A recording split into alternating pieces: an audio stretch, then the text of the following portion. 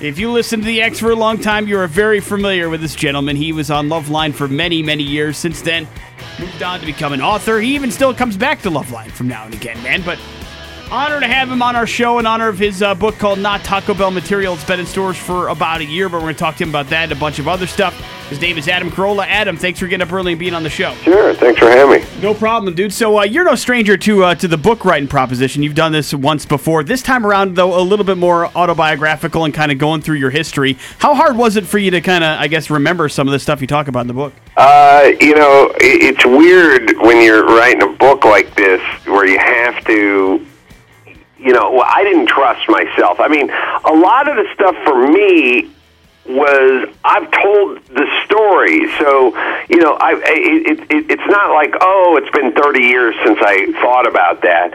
I've told these stories on the airwaves, on Loveline, on stage. I've described these guys and these people and these situations. So, in a weird way, because of my radio career and being on radio so long, so many of these stories were fresh, but I still would check with my friends and my buddies, and I'd do timelines and ask who was on that Tijuana trip or that Tijuana or this other Tijuana trip, and I just cross-checked everything to make everything as accurate as it possibly could be.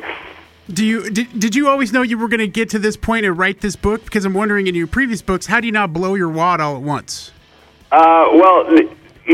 What I did with my first book, which is in 50 Years We'll All Be Chicks, is I just collected every rant, a couple of stories, but all the jokes, all the rants, all the thoughts, all the takes, and that I've collected over the years. I just got them in order and put them in a book.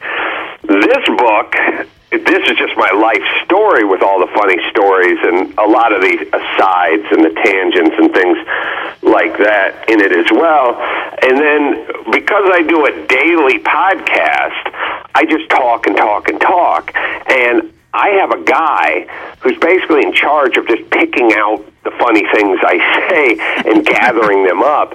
And if you talk for 90 minutes nonstop every day in the course of the form of a podcast, by the end of the year, you're going to have, enough junk to write a funny book about because enough funny stuff flew out of your mouth while you were talking. So I don't really sit down and write the jokes. I just start screaming on my podcast, and eventually something funny comes out. The cool part about the book is you kind of break this down into the homes that you lived in over the course of your life, and of course through that you talk about the past relationships you've been in and girlfriends and stuff like that. Your wife has to be a saint because I have a deal with my girlfriend that nothing ever happened before we got together, and you go through some pretty graphic stuff with your relationships. Is she okay with that kind of stuff? She must be, right?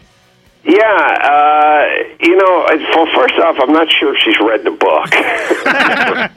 Number one. Number two, the thing about my wife is she's very cool. She's not uptight. She's not crazy. She's not the jealous type.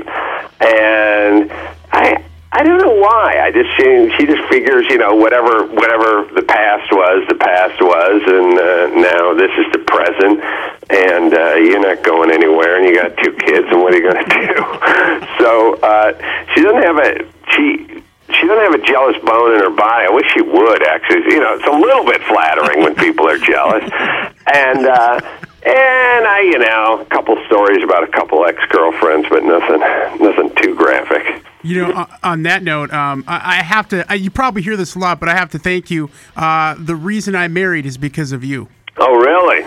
Yep. My wife was a loyal listener to your radio show, and here in Boise. And then when that was no longer around, she had nowhere to go but here. And then she started to stalk me, and as a result, we got married last year. So because I was pulled off the air, she had no. I didn't even.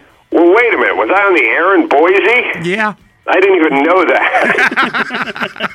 Oh, I probably knew it. I probably don't remember it. But hell, man, I got to get back on in Boise. No.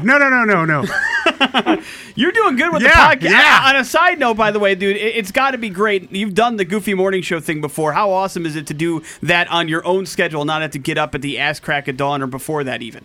It's nice. It's really nice, and it's nice because I built my own studio, and I have my own employees, and we kind of being your own boss is nice, except for you have to figure out a way to pay yourself, and then you have to pay a bunch of other people too. So that part's a little bit of a bummer, but doing it yourself and kind of experimenting and like doing live podcasts. Like I never thought a live podcast would be a thing. I mean, I just got back from Phoenix.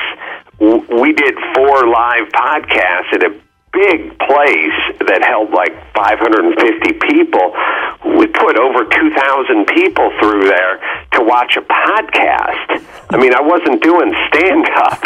I was, sitting on a stool interviewing, guests and doing live reads and stuff. It was crazy. So this format, it didn't even exist. I mean, we go and we sell out Caroline's and we sell out the Irvine Improv and we sell out these huge comedy clubs doing a podcast that, didn't exist a year ago. Well, and I don't think sometimes you get enough credit for what you've done to the format and the way you've made it accessible to a lot of people that didn't even know what the hell it was until you jumped on that thing, Well, I didn't invent anything. It's really, it's funny because the podcast is really just a platform for your voice. It's just you recording your voice and putting it on the internet. There's nothing, there's nothing magic about it. People turn it into more than it is. It's like my 6-year-old son could talk into a microphone and we could put it on the internet. I don't know how many downloads he would get. He'd probably be devastated by by how few fans he has out there.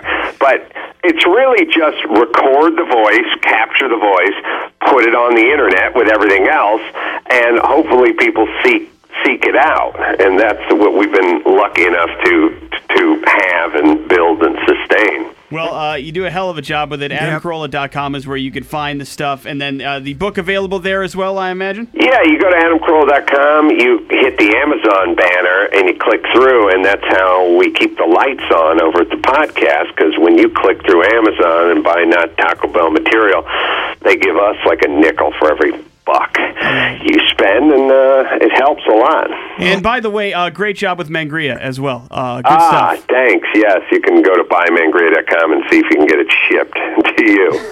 Always a pleasure, sir. Thank you very much, Adam. You take care of yourself, all right? Thank you so much for having me.